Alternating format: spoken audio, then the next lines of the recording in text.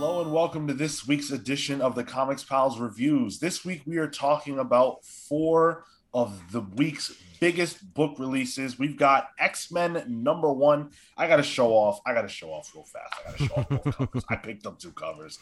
I couldn't help it. Okay. I saw Jean, I saw Professor X, and I said, okay, I gotta get that one too. But this is the main cover. We got Skybound X, which we are going to be talking about, #1. We got Swamp Thing #5, and we got Nice House on the Lake. So we're going to be dealing with all of those books this week. Before we dive into that, I do want to let you guys know the Comics Pals posts a weekly show every single Monday. That is our flagship show where we are talking about the characters you love and all the places you can find them. We don't just talk about superhero comics and characters. We talk about all sorts of things, as you can see by the various array of books that we're doing today.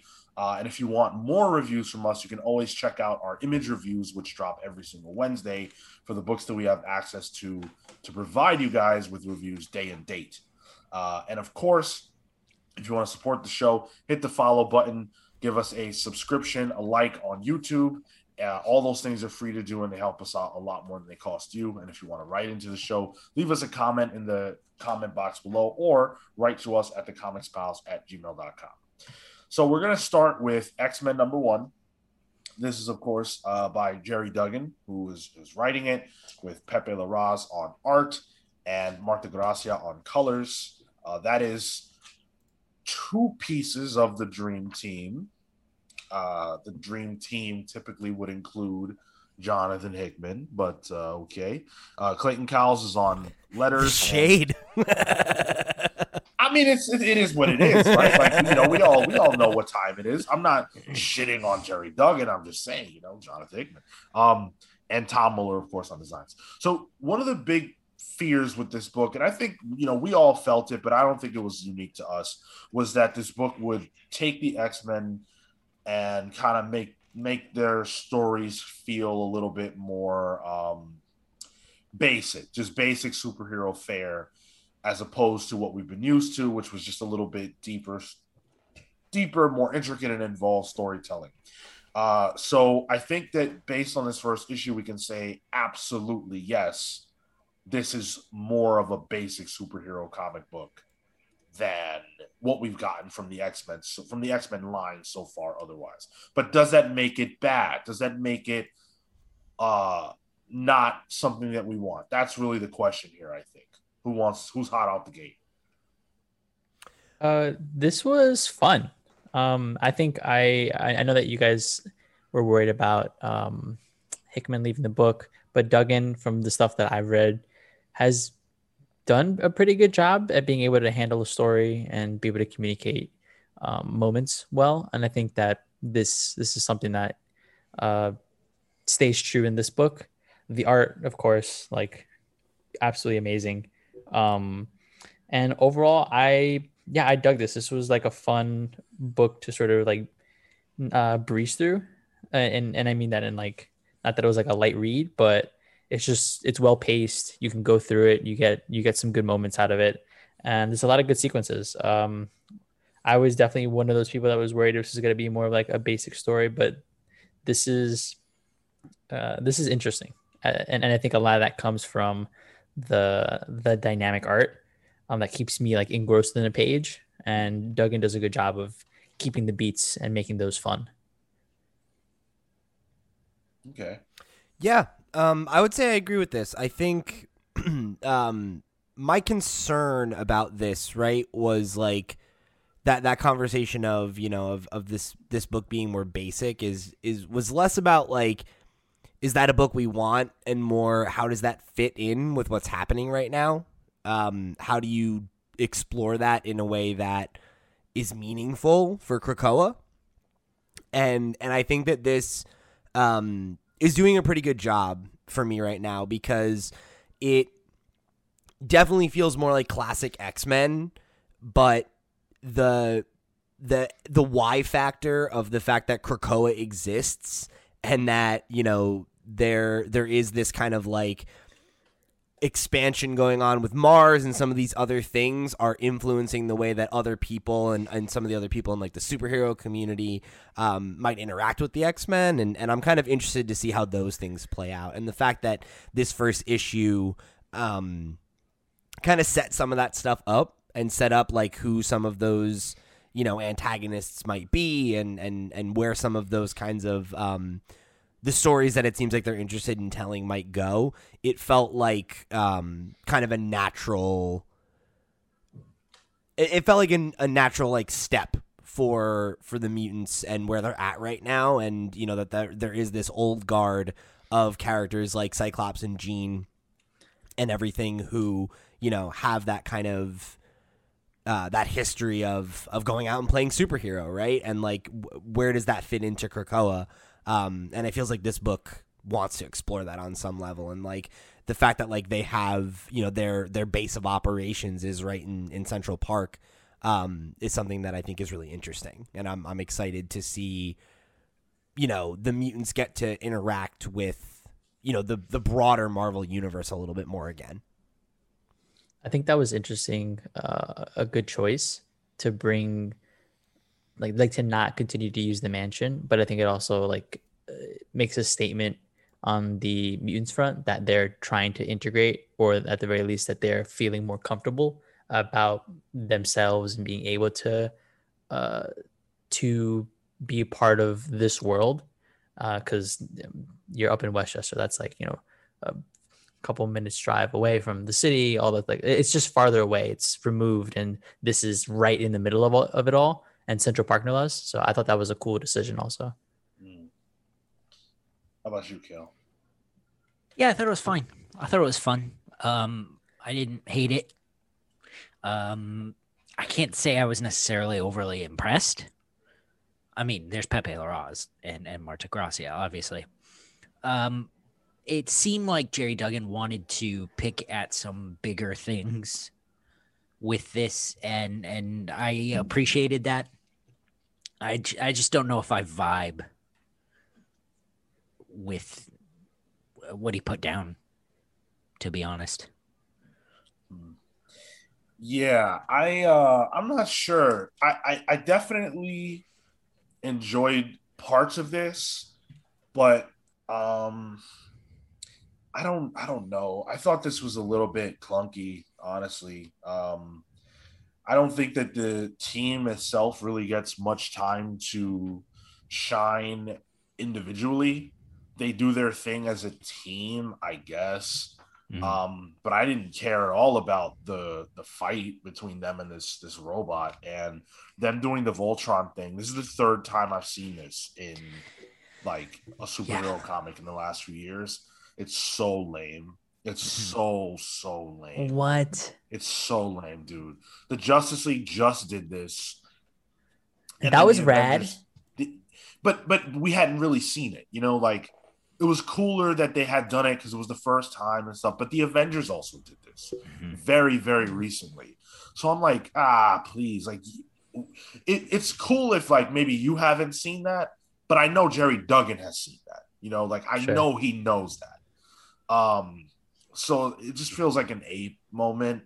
Where the hell did Sunfire come from? You know, like this didn't explore them at all. And then it tries to set up these like threats, but who the fuck are they? Like it was just like so out of nowhere. And I really despise it when comic books do that. Like, not everyone coming into this first issue knows these characters. They deliberately chose a team of characters that's not typical. So why would you spend more time setting up threats that don't matter in the first issue than the characters who will be with every issue, presumably? I didn't get that at all. I definitely like hear what you're saying. I think, you know, I not that this is a defense, but I think for me, I went into it with the mentality of like, this is the first issue. It's laying a lot of threads, and I think some of those questions will likely be explored. You know, like we'll get more of the team dynamic. I think we'll get answers to like who these people are and why, you know, we should care or whatever. But that doesn't take away from that as a criticism. I think for me it was, I kind of just accepted that for what it was, and it being like a X-Men comic where they were doing some X-Men stuff. I was like, meh. Like this has like a fun rhythm to it, you know? Like it was light. It definitely was, but I don't know. I guess it made it feel like a digestible enough first issue, if not one that could have maybe like not, like we didn't need all these threads right now, right? It didn't need to be like here's everything we might explore in this series, and it very much took that tact, you know. But I guess for it being a team book of you know of the X-Men, right? Of like a book that I know wants to kind of go to some more classical kind of superheroics beats. I don't know. I guess it didn't bother me that much. Yeah, I mean, like I enjoyed the conversation a lot between Cyclops And Ben Urich. Yeah, I like that. I really am a fan of Ben Urich, and I appreciate that he's the guy who's kind of on the trail of, wait a second, how is Jumbo Carnation back? And that's something that they introduced obviously in House of Powers, and you know, we know it and we're comfortable with that. But the rest of the world doesn't. And I love that as a reminder, like, this is something that people are going to have to deal with. And that's almost on the level of them terraforming Mars and making it Araco, in the sense that, wait, so now the mutants can never die? Like, they're just going to come back forever? That's a big deal. Especially if they find out how they're doing it. So I really appreciated that. And I thought the treehouse was kind of cool too, putting it in Central Park, honoring, you know, the dead, and how that ties into some of this country's uncomfortable history. I had never heard that before. Thanks for teaching me that, X-Men. Yeah, I thought that was really cool. And the book looks great. I think, you know, the book looks tremendous as always. I just don't ever need to read an issue 1 again where they fight a generic villain as a reason for them to team up. It's just, and it's just like so tired. I definitely I think that's fair for sure. The mech thing also, like, I didn't really get much of a pop out of that. I wasn't necessarily like as down on it as it sounds like you are, but I also like, it's just kind of like, is that really like more powerful than all of you just doing your own thing? That too. That was kind of my thing, was like, it's like, shoot the eye laser. It's like, that's already Cyclops' power. Like, I don't feel like we needed this. Yeah, and it also felt like it, I don't know, maybe I'm misremembering. I'm flipping through again, but it also felt like it didn't work all the way anyway. What do you mean, like the strategy? Yeah, like they still had to launch Wolverine out of it to, you know, kill the alien. So, like, why didn't they just fight it by just themselves? Fuck it up? Yeah. Yeah. Definitely a far cry, I think, from some of the really hot issue 1s that we've read recently. And yes, I think this issue had a big responsibility. I really do. And I don't think it lived up to that, because there are a lot of people who don't like the Hickman era X-Men and want something more traditional. I don't think this issue served them. I don't think this issue served people who have been hot on what Hickman's been doing, because it is a pivot. So I feel like it tries to serve two masters, and it fails both. Yep. Do you think Rob Liefeld would like this issue? No. Okay, that's what we need to know. What the fuck's going on? He barely knows what's going on in his own life. Exactly what you were gonna say. It tries to have its cake and eat it too. It feels like it's split down the middle as to the narrative of the issue. You know, Cyclops and Ben Urich are trying to nail down the mutant relationship with humanity now, and that's fine. That's what we want. They want to explore that in X-Men. Dope. I'm here for that. But the second half of the issue is the regular old beat 'em up where they make a Zord, and that just like that's not it's not that great. Yeah, I think everyone on this creative team can do bigger, better stuff than that. And I don't want Pepe Larraz and Marta Gracia to be. I don't want that to be what this book is. It looks like there will be more, based on what was teased. So I'm hopeful for that.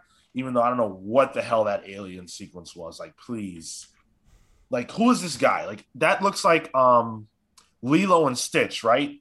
Which one is the weirdo? Stitch. Yeah, that looks like Stitch to me. And I don't know why he's in this comic book. I don't even know what I was really supposed to get out of that scene, but I was thinking that was establishing that the guy who they fought this issue wasn't just like a throwaway, that he was like a representative of like a larger story that they're going to get into where they have to deal with this this I don't know, they're sending monsters here to bet on it or whatever. I really liked the because we always talk about the infographics. I really liked Ben Urich's write-up. I loved that. In the Daily Bugle. That was very good. And it was a very balanced approach to talking about what's going on with the mutants, which you would expect from a character like Ben Urich. The one thing that I noticed that I really also enjoyed was that he doesn't mention, I'm pretty sure I'm correct about this, he doesn't mention Jumbo Carnation. No. His questions about that, because even though he knows something is going on, he doesn't want to be alarmist, and I really like that. Well, and like it very much speaks to like I feel like the kind of character he is, where he's like, that's not, I don't have the whole story yet. Like I'm not going to report on something until I've got to the heart of it, But I loved the line where he said like I couldn't help. I'm paraphrasing, but he says like I couldn't help but think like tree houses aren't threatening. Yeah, and I really like that line. Because I think, we've talked a lot about how what the mutants have been doing lately is like, is questionable, right? Like that they're like that you can take some of what they've been doing as aggressive, and that like there is some of that kind of energy to what they're doing, right? But like this is standing in direct opposition of that, and it speaks to the fact maybe that the mutants aren't as united as maybe they like to think, like I don't know, it kind of hints to I think the fact that like there is this other kind of like the whole spirit of the X-Men being in New York and being out there like protecting people is not a very mutants first type thing, right? I'm wondering kind of if the book is going to be interested in exploring that, and like is that that the work that the X-Men are going to do is going to, be an opportunity for people to remember this other side of the mutants, or is it going to be something that perhaps drives a wedge between them and the rest of Krakoa? I don't know.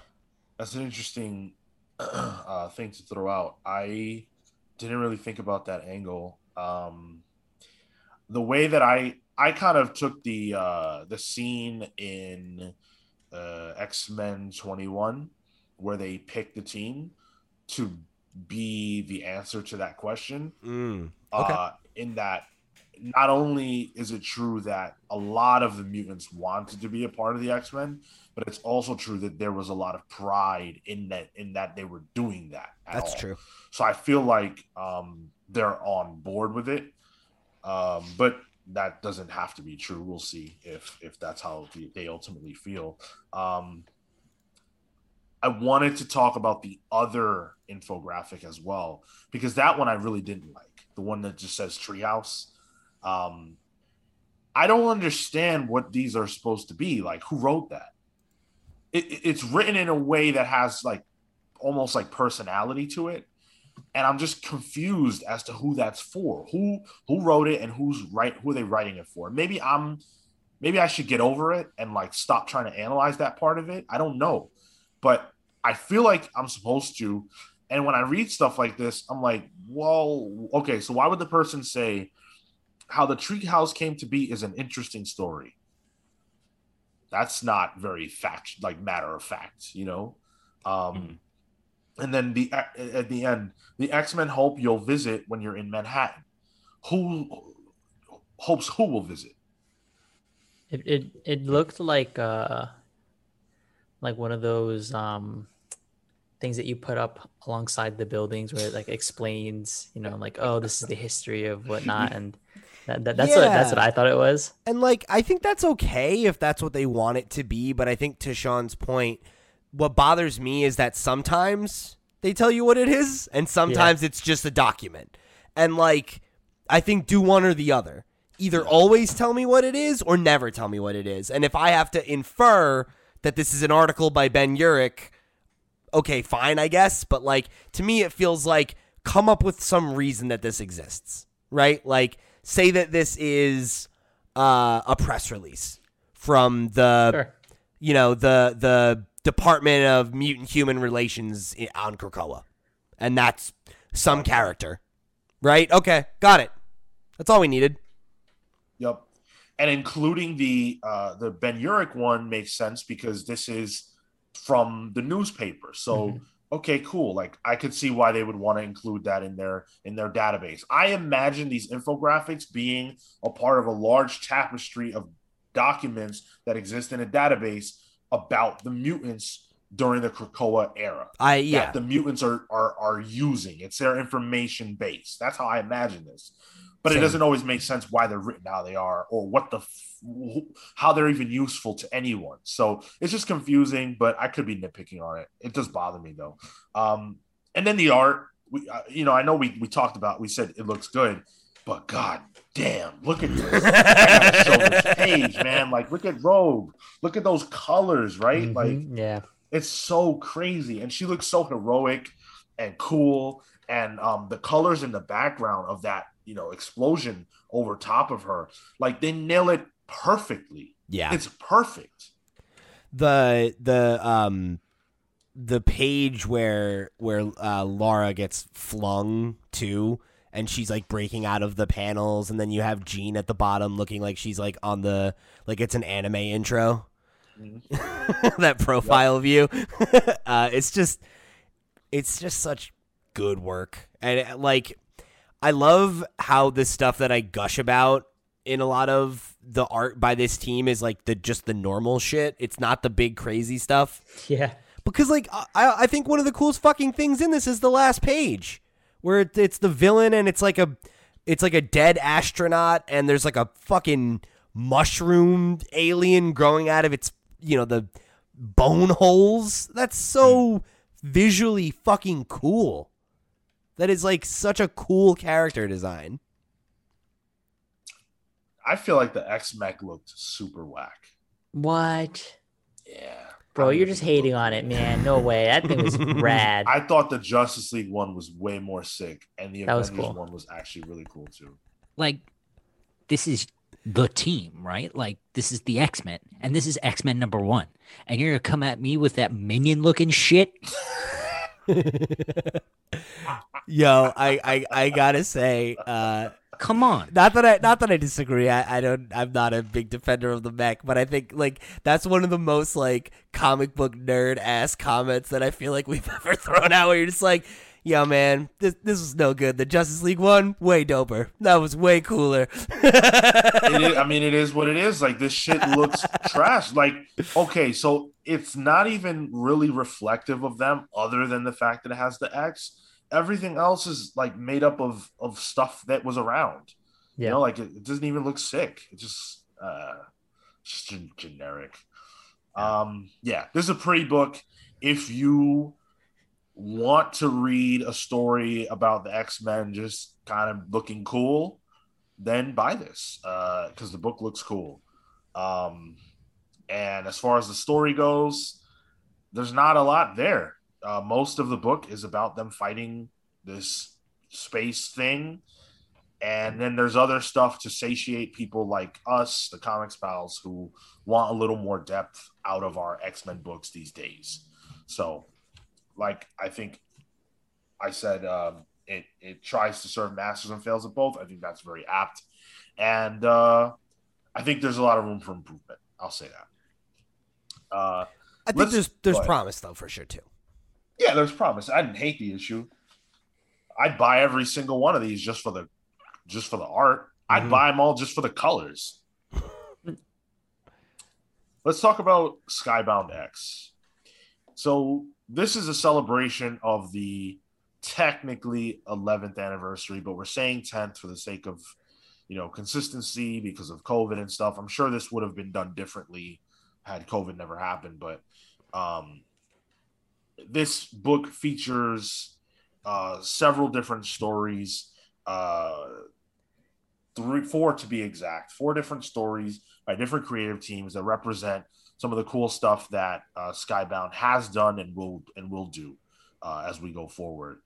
So we'll talk about each individual story. I think that's the only way to do this. Sure. And we'll start with Rick Grimes 2000, which is the first one. This is what I guess is an alternate path for The Walking Dead, where aliens come.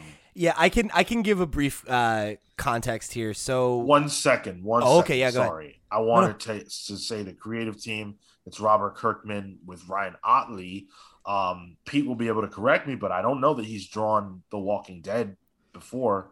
And then Cliff Rathburn on inks and Dave McGagg on colors, Russ Wooten on letters. Yeah, so it's a lot of the gang, as it were. So this story is interesting because forgive me because I might get a few of the issue numbers wrong, but effectively what happened was on, I believe it was the cover of Walking Dead 50. Kirkman had a bunch of creators do like guest covers. And I believe it was Eric Larson's cover where it was like an alien thing. And Kirkman had kind of made it a running joke that if the book lasted long enough, it would, eventually veer off the rails and, it would stop being this serious grounded thing. And like, he's like, I'll jump the shark and include aliens or something, I bet, just kind of making fun of himself. And then in issue 75, there was a backup story that is effectively this story. Maybe I think this has maybe some things added to it, but it was basically the same kind of thing where it was just like Rick gets abducted by aliens or whatever, and he's like, "Oh no! Like this is all a big thing to let these aliens invade the planet. What's gonna happen?" And it was like just a goofy kind of one-off thing that they did as like a as a bit. And now, in honor of, the anniversary, they're actually going to pull on this thread and kind of explore it for, I think it's just 5 issues of Skybound X. So there'll be 5 little stories like this for it. But, yeah, so it's got some history to it. I thought it was fun. Yeah. It was. It's very ridiculous. Very ridiculous. Yeah. But in a good way, I think. Like it knows what it's about and what it's here to do. And it's just like, let's do it. Let's jump the shark. And the first page sets it up really, really well, where it's like small town, get it, that was the past. Zombies, okay, cool. But then it turned out people are actually the bad guys, and then aliens in the last panel, like awesome, just like progression. For a second, I was like, there's no fucking way that's the twist of The Walking Dead, because then I don't know why I'm not reading it. There's a degree of it that makes a little bit of sense. Made a lot of sense. You kidding me? I'm like, oh, aliens coming down to put up zombies? Yeah, okay. You're like, this is fucking brilliant, Kirkman. Yeah. Brilliant. I had the same thought. Like, if this was what ended up happening in The Walking Dead, I wouldn't be mad at it. Like that's kind of crazy. Like I'm into that. I hate to be this guy, but I was really annoyed that Michonne is the one that dies. Who is it that kills her? It's the governor. Okay, the governor. Yeah. Yeah. Like, come on, man. Michonne's like the primary black character, and the black guy always dies first, and in this case the black woman died first. Like, please. I just like as a fan of this series too, like I was super like as soon as he comes back, they just show Glenn dying, and I'm just like, really? Like you're really about to just make me like have these two like come on. Like we can't just keep Glenn and Michonne alive. You bring back all these dead characters. Fuck these dead guys. I like Tyrese, but the rest of them, whatever. Yeah, like there's like 50 people standing around and she's the one who dies. Like, please. But yeah, otherwise it was fun. Ryan Otley's art is all right, actually. Like I didn't think this isn't the best I've ever seen his work. But I thought the lightsaber looked super cool. Yeah, it's like it's solid. I really want to go back to the original issue that this is based on and see if this is a recreation of that. Because I'm wondering if it's going to look different next time, because it's modern work, Because if this is recreated from those original bones, this is old as fuck, And that would explain how this was able to happen, because he works for Marvel, and I'm assuming he's still under an exclusive contract. I could be wrong, but well, the thing would be if this entry is pulled from that, which I am hazily feeling like it is, this would be where it ended. Like it didn't like go beyond this. It was like literally just a few pages as like a bit, Right. So I'm not totally sure there, but yeah, it's fun to see them working together again, and like this is the kind of shit that Otley likes to do, is like just wacky, like over the top violent shit. So this was that. My man's getting to stretch his legs. Next up, we had the true story of the Ultra Mega, and the Ultra Mega story that we got here. I'll leave it to you guys. More James Herron art. Not gonna complain. It's good stuff. Yeah, I might complain a little. Really? I was hoping for more, or something more poignant, I guess. Okay. Like, what's the story? To me, this felt like it felt like a real kind of like, here, like, let's give you like just a taste of what this book is like, so that maybe you'll go check it out. It didn't really feel like something new and additive, you know? I was kind of hoping that it would, maybe provide some interesting context or give us like a neat little Easter egg, something. And I don't know. I didn't feel like it gave me a lot to pull on. Art's great, but felt like it was lacking a little bit. I think it could have stood to be longer. It felt like it was just trying to capture like this moment with presumably, I guess, his father and kids. Well, that's the main character when he was a little kid. Oh, wait. But didn't the parents die? That's not the father. Oh, yeah, that's just like whoever was taking care of it. That's Seth, who that's he right. is mentioned in Ultra Mega at some point. Yeah. Okay. I think that was his older brother, the one who he's like, remember like his brother died or whatever, like he failed him. That was like a whole thing in the second issue, I think. Something like that. Yeah. I think that's the guy. I think that's the older brother who had, maybe not his actual brother, but was like the older brother figure who had been raising him, and he got him killed because he something. Yeah. He protected him or whatever. Yeah. It was like a fun little flashback situation. Like, this is how visceral this moment was when I was first viewing my first Ultra Mega. And outside of that, it was just like a quick scoop of whatever you'd be getting in that book. More would probably been cool, or like having it be its own story that would continue on. Because this looks like this was just this moment and that's it. The next one's going to be probably some other set of pages related to something within the world. I would have liked this to have been like a narrative that would have gone. Is there going to be a next one? I think this is it. Is it really? I thought there was. I thought these were going to keep going. No, because Skybound 2 is, or Sky, whatever the fuck, is two. Number two is different stories. I think it's you get another Rick Grimes 20 whatever story, and then 3 other additional Yep. minis. Okay. Yeah. Well then, that's a shame because I would have liked to see more. Yeah, it's a bummer that Yeah. that's all we're getting from Ultra Mega here. I would have loved something a little bit meatier. Uh, I actually kind of liked the overall like point of that story, which was when the man tells his father, he taught me the lesson I'm teaching you now. There's no one here to do our fighting for us. It's just us now, human beings. I really like that, and it made me think, man, I really want to read this series because that's a cool concept. But I already read the series and I didn't get it, so You have to read it again now with this new context. that'll happen. I can't believe you like this more than I did. Like, I What just the- just that what the I fuck? thought I like that moral, I guess. Let's talk about the story that we got for Manifest Destiny, which is Fezron Fezroff, by Chris Dingus, who wrote it, Matthew Roberts, who did the art, Pat Rousseau did letters. I've never heard of this before. I don't know if this is a new concept, if this is an old concept.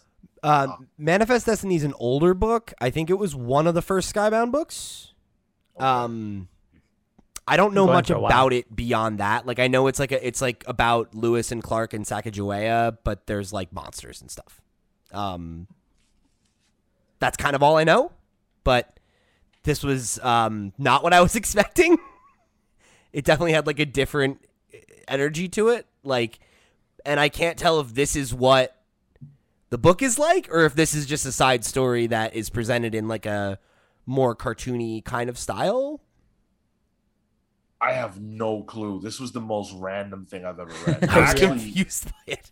I actually enjoyed it. I thought it was kind of funny, but I didn't know what the hell I was looking at.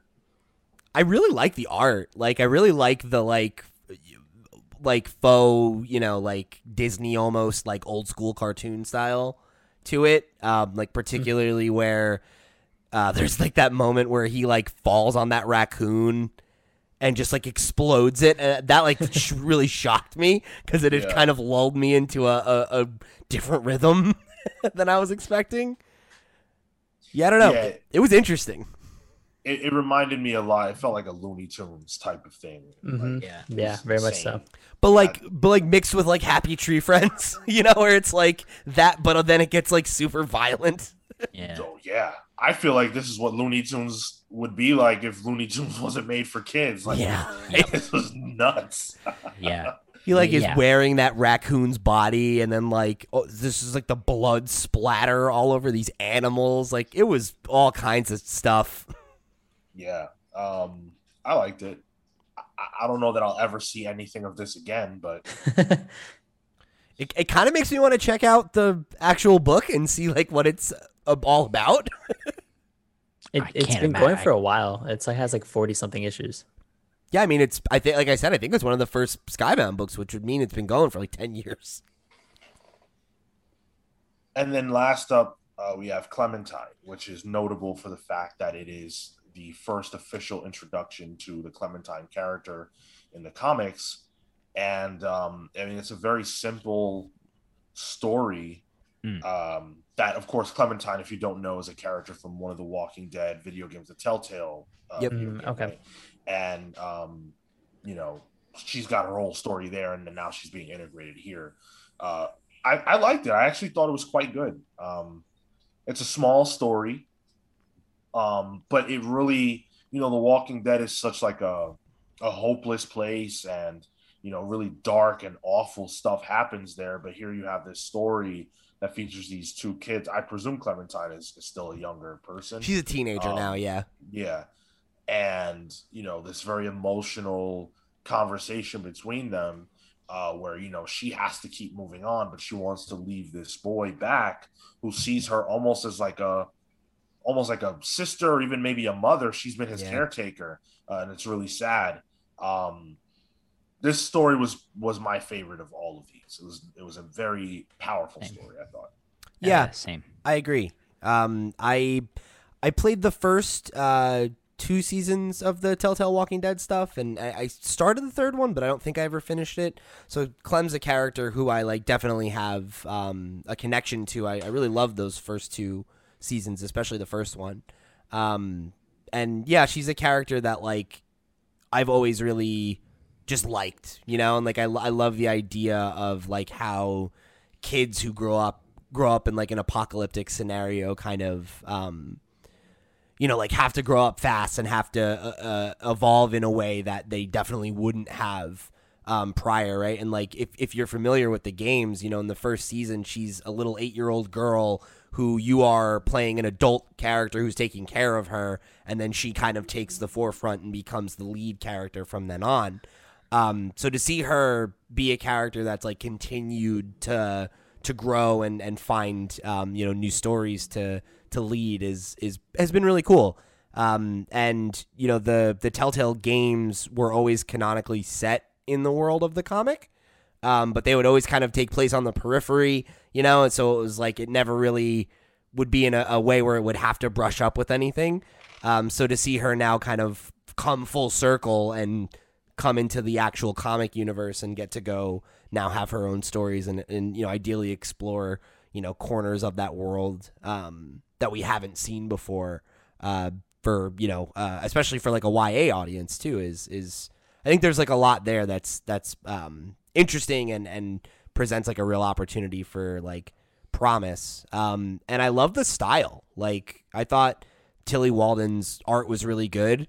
And the fact that they decided to go with the grayscale to make it, you know, feel reminiscent of the original comic, I really, really appreciate it. Yeah.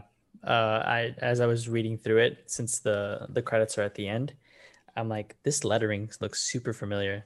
Is this Tilly Walden? Like, there's no way. She's like not gonna. This is not the kind of book that she'd be on. And then lo and behold, it was. She's an awesome cartoonist.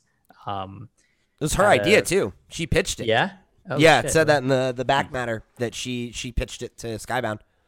Yeah, this was really, really good stuff. She's out of Texas. Her other books, I've been a big fan of hers for a little bit. Have like maybe 3 or 4 of her other ones. She does really, really good work here. And I think Sean, you called it out. It was kind of like emotional. That's a lot of what she does in her own work, which is I think communicated here really well. Nice. And it says that Clementine will return summer 2022. It doesn't elaborate on exactly what that's going to be.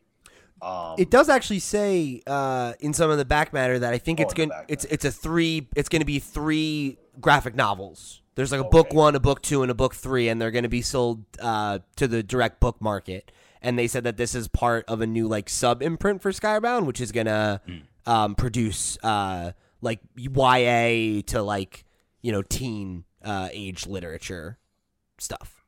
The entire industry is trying to get on that wave. Yeah. I think this is a great way to do that, and I will definitely be buying that. Yeah, me too. And it's funny because I've for a while been thinking about replaying those games, and now this has definitely got me like, yep, I got to play 1 and 2 and finish up 3 and 4 so that I can go into the book with you know, with all the knowledge that I need. So real quick before we move on, thoughts on the overall package and delivery. Did you like this? Are you looking forward to the rest of the Skybound X issues? I really did like it. Yeah. Like we said, I think the Rick Grimes thing is fun. You know, like Walking Dead is something with like a ton of legacy. And you know, it as a book is very serious, but like I appreciate that Robert Kirkman like isn't so precious with it that he's not willing to take the piss out of it a little bit and, you know, like have some fun with it and make fun of it a little bit. Because I think that's going to be a fun story to follow kind of however it goes, you know? Cause it is just kind of a goofy, silly thing that he's doing with, you know, one of his favorite collaborators, or a couple of his favorite collaborators. So that I think that's cool. I'm super excited by the pitch for this Clementine series, and I think the other vignettes, like while I don't think the Super Mega one was maybe like served that book the best as it could, like I was interested in checking out Manifest Destiny. So I mean, if that's what this book is going to be for the next 5, is another silly, like goofy deconstructional Walking Dead story and some elevator pitches for some books that I either already like or should probably check out, that seems like a good package for them. That's cool. Yeah, this was fun. I like the anthology magazine sort of format, and I think this was used to good effect. Some of the stories it would have been nice if we got more. We're getting more like later on, where this was continuations of narratives, issue over issue. But if this is the most we're getting out of like something like a Clementine, that was a good emotional story that I think hit well and worked well in this format. Yeah. Yeah, I don't have any special attachments to Skybound books. This was fun. It's probably not something I would pick up, but since we're doing it for the show, I'm not upset about it. I don't need more than this, personally. Yeah. Yeah. I get that. Yeah. Let's talk Swamp Thing. Everyone's favorite Swamp Thing. This is the Swamp Thing, of course. The Swamp Thing. Issue 5, by the way. And I believe this was solicited as a 10-issue season 1. So halfway point. Halfway point. I'm going to say this and then leave because I think that a bomb will be dropped on me. This was the first issue of this series that I didn't like. That's not that hot a take. I think this is the worst issue so far. Oh. Fuck you. Oh. You know what? I'll fucking take I didn't like this issue, but the worst issue so far? Get the hell out of here. All right. I guess you're the one who has to leave. Peace.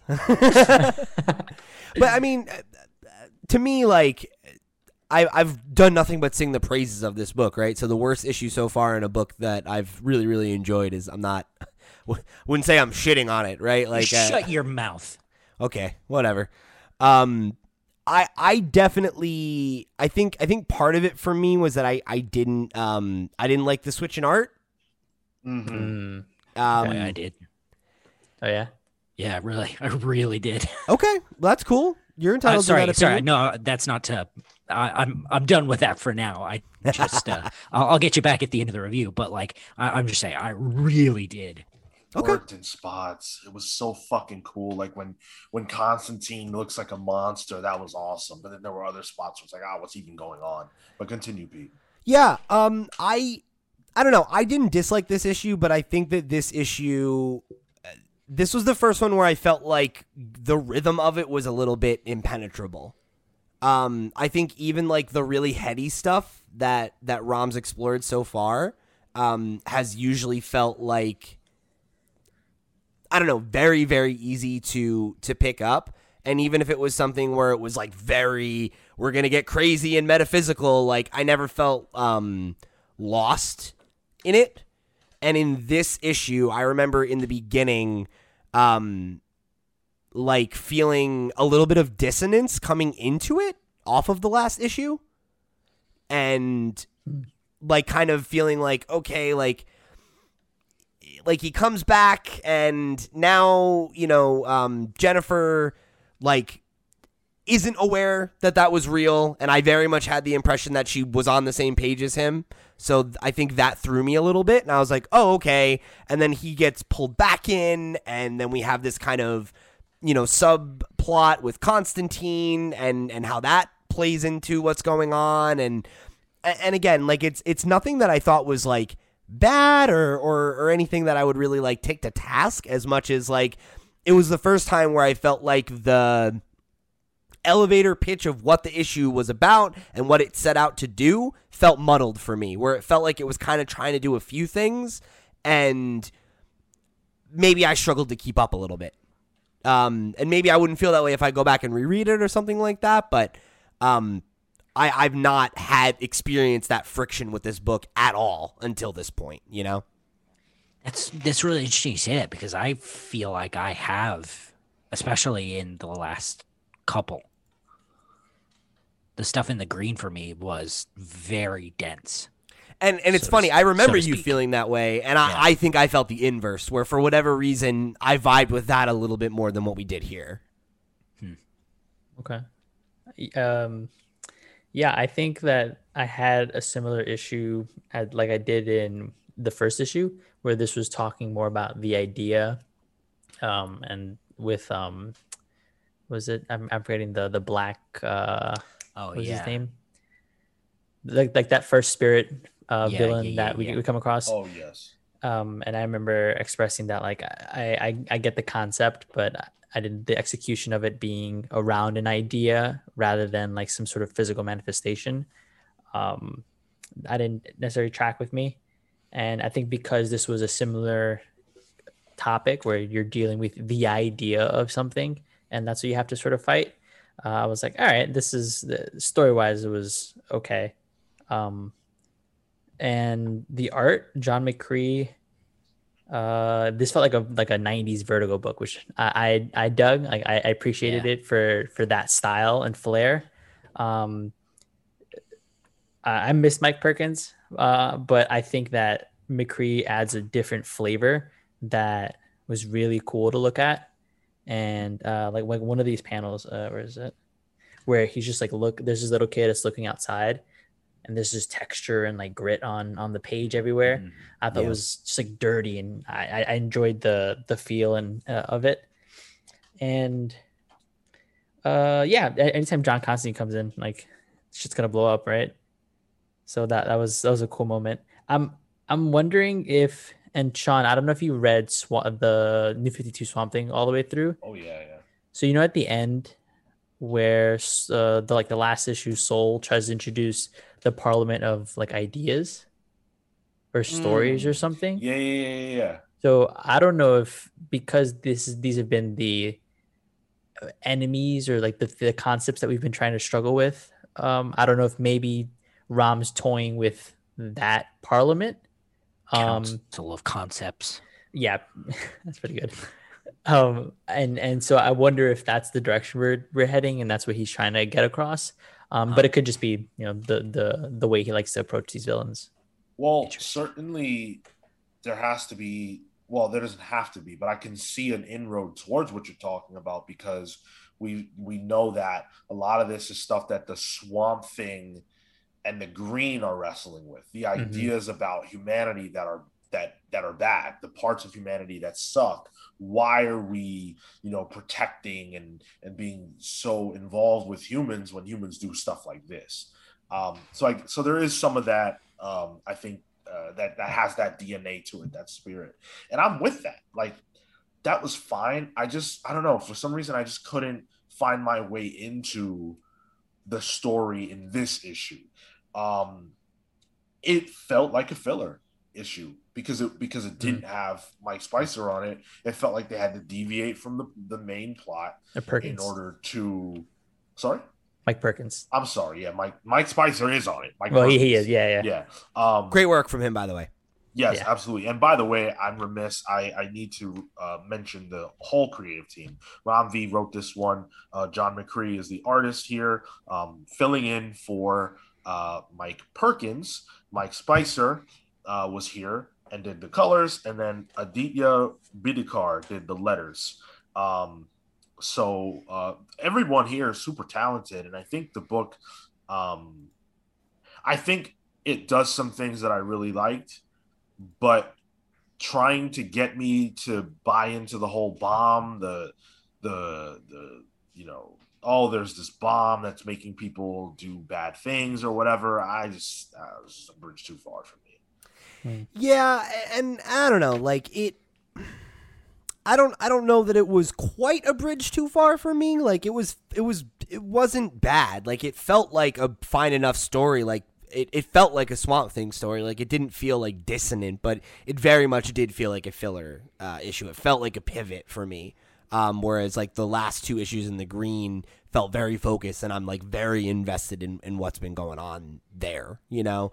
So I think for this issue to slow things down and pivot and to bring in some side characters and explore some other things that, you know, are a little bit more removed from what we've been doing, I think that was probably part of why it landed a little bit less for me this time around. I'm really engaged in what's actively been going on in the story, and I don't really want it to slow down and pivot. We've only got 10 issues, you know? I wanna focus on some of those bigger picture things. Yeah, but the Suicide Squad's coming up, so you don't want to pivot. You getting a hard pivot. That's right. Yeah, I don't know though. I trust Rom to contextualize that. Like I didn't think that Poison Ivy made sense, right? And it really did. So Well, Poison Ivy is like a part of the green, right? Yeah. Sure. So, but I think I agree with you that Rom and company are talented enough to work that in and make it work. Although I wonder, I know he would never answer this, or it's unlikely, but I would love to know if that was a mandate. I bet. I don't know. I would be interested to find out. Movie's out. Get the fucking John Cena guy on the last page here. There's no way. Come on. Yeah, And I think in the last issue too, he was also like the most prominent figure. Kale, you like this. You seem to be really hot on this, and I don't want us to end this segment without you telling us why. It just really connected with me. I think there's and I think maybe my attitude with this series has been the complete opposite of Pete and maybe Marco. And just like I really like that first set of issues with that other avatar, and you know, and then this being another concept that the green is having to deal with. I think it's a really interesting commentary on humanity itself. Whereas I think I took 3 and 4 to be more of this is where Swamp Thing is at versus, you know, and this is the argument he has to put up with. Whereas 1, 2, and 5 here are the actual dilemma, if that makes sense. If there had been like a physical threat, I guess, in the way that the first couple of issues featured a more physical embodiment, I would have vibed with that more probably. Yeah, same. But we will move on to, as Kale said, the main event of today's reviews. We're talking about The Nice House on the Lake, Book 2. This is the hot fire comic that actually was in, I don't remember its place, but it was in the top 10 for last month's sales. It did really well. I want to say it was number 2, but I could be wrong about that. But it did really well in any event. And it features, of course, James Tynion, the writer of this book, with Alvaro Martinez Bueno on art, who really is just annihilating this series, and Jordi Belair. Jordi Belair is tremendous as well. You don't see creative teams this good all the time. Yeah, this is crazy. The art in this is nuts. Like, it has no right to be this good. Yeah, agreed. Yeah, it's pretty tremendous work. and world design on letters. So first of all, I think this issue was great. Second of all, I didn't like it as much as the first one. Yeah. And part of that is due to the, in my opinion, over reliance on those text pages. There were a lot of them. That was tough. Yeah, I don't think that you should be skipping the work of having to prune excess dialogue by doing things like this. part of your job as a writer in comics, far be it from me to, school anybody, but you have to say as pertinent information as you can in as little as dialogue as possible to save page space and to get the point across. And I think that Tinian decided, screw that, I'm just going to use these text pages to say whatever I feel like saying. And I don't know that that was even necessary.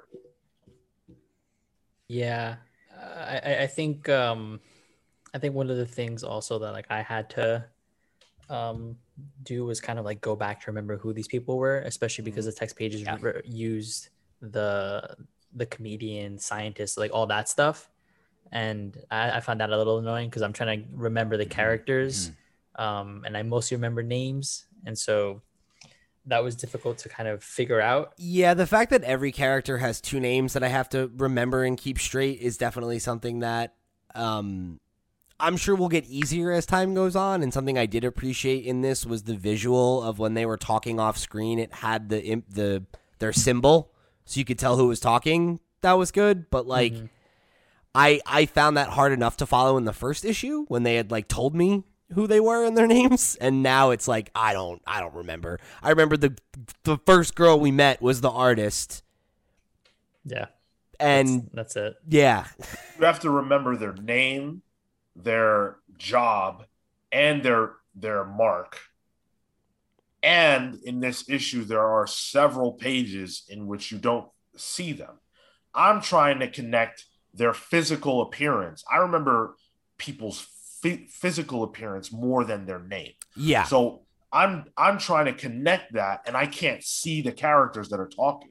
Why? I don't understand why you would do that. Like one page, maybe okay, fine. If you have something really big to get across that you need the space, but like, nah, I'm not buying it. I don't think that was necessary. Well, and not like I really, really like the art, but a lot of these characters look pretty similar, especially after the span of time between the issues. Yeah. I remember, I guess, the artist who is the main character for the last issue because of her hoodie or whatever. But that's about it. Like, I don't remember anybody else. Well, I guess except the trans character, but specifically because of that. Yeah. Right, and that's the thing is like the pianist or the piano player. I don't know what he's called. He's probably the pianist. I always remember it's him because he's the only blonde guy. So it's like they're like it's not. They don't all look so similar that I think it's hard to tell them apart. But it's like when you think about how much each of them has actually talked as individuals, it's not that much. So I think that is part of it right now is like we're really not that familiar with the characters. We don't really know who they are, what their voices are like, or any of that stuff. So for there to be pages, to Sean's point, where there's dialogue and we can't connect their faces to them talking, I think it's like, A, I don't think that's a good device in comics, but B, I think it's way too early in this series for you to get away with that right now, you know? Yeah. Especially in such a character-driven story. Like, nothing actually happens in this issue. This issue is a reaction to the last one, pretty much in every way. It's the characters dealing with the repercussions of what they learned about the rest of the world, and that it's all over. Like, the world is ending, and they're not affected by that. And I think that there's a lot of cool character work and drama that occurs in this book. But it's undercut by some, what I consider to be some strange choices in that regard. But I like where the series is going. I don't often get to read comics that are so character driven. At least for the first two issues here. There's no action. Nothing happens. None of them are physically doing anything. There's like a lot of drinking coffee and sitting around and doing nothing. And I'm not complaining in any way about that. I think that's perfectly fine. But I think you got to be really careful considering the cast and the size of it, not to alienate the reader with too much information. and not really diving in deeper with like allowing us to connect with these people. Yeah, we need to be able to use some of these issues to dig into them individually, and I feel like the opening scenes are sort of meant to ground our POV character, but I don't think that that was done in this issue. And I think that he's definitely gonna have to figure that out, because if not, I'm gonna get lost again in issue 3 when I still don't remember any of these people's names and why their relationships with each other matter. So it's good. Definitely a slower pace than last issue, but I might need a little more information. I feel like it needed to be slower though. I don't sure. think you can follow up a book that has that kind of reveal. What can they do? You know, I think you kind of need this issue to like get oriented a little bit, because like I think a big part of this book is going to be this shit, you know, is going to be what Sean said, is going to be people like sitting around and talking, and like there's a little bit of an allusion to like what's going to come and how it can escalate, right? Like they have that whole conversation between the pianist and the doctor, and he's talking about how like, you know, there's going to be this urge to collapse. There's going to be this urge to, you know, escape and get away, and all these, you know, very human reactions to being locked in a cage. And the thing he said, right, that I thought was interesting, he's like, you know, she says, well, what happens if the others don't let us make the most of it? And he says, then honestly, I bet Walter has a plan. And, you know, prior to that, Walter had talked to him in his room alone and said he's going to need him with him to maintain order and everything. So I'm imagining that, you know, and obviously there's the reveal that there's like a room full of weapons and everything. So I don't know. I'm imagining that it's going to be a couple issues of like them trying to establish a social hierarchy and figuring out what the fuck they're going to do, and like how all of them are going to react to the world being over. And like, you know, I guess either the coalescence or breakdown of that social group, you know? One of the anyone here ever watched Lost? Yeah. Okay. I didn't. So one really good lesson that I personally learned from Lost is that when you have an ensemble cast, the easiest way to connect the viewer or the reader or whatever to those characters is through their actions, because it's a lot easier to remember someone for what they did when you don't know much about them. Something that's visceral, like, oh, this person's a doctor because they, you know, and I saw them do a doctor thing, you know, like, and we get that here. And when you think about Lost, a lot of those characters are introduced in very basic ways: the prisoner, the rebel, the doctor, the this, the that, the father. And you remember that even if you don't necessarily remember their name. And I think comics are harder because there's no voice. So Tinian has a lot of legwork to do with that. And I can see this book losing people. So I really hope that he takes that soon and starts to have characters doing things more to allow us to connect with them better as we move forward. I'm cool with this for now, but in 1 or 2 issues, I'm no longer going to be interested in them sitting around. So I'm on board. I think this issue was phenomenal. It's still one of the best books out. This was my pick of the week for sure, but that rope will only last for so long. Yeah, I think that's fair to say. I'm still definitely interested in where it goes. I really like character-driven stories, and like, you know, this being an ensemble cast that is essentially is going to just be a bunch of characters who, you know, bounce off each other and probably lose their minds. I feel like there's a lot of room for that to develop and to go somewhere that's promising. And I think at this point, the ball is Tinian's to fumble, because I think he did a really good job of setting things up. And if this issue was the cool off issue before we, you know, start moving forward again and start kind of touching on some of the things that are getting threaded at the end of this issue, I feel like we'll be okay. It's just a matter of if he strings us along too long. Yeah, I think you're probably right, Sean. It's easy to lose somebody on a book like this for a lot of reasons. Yeah.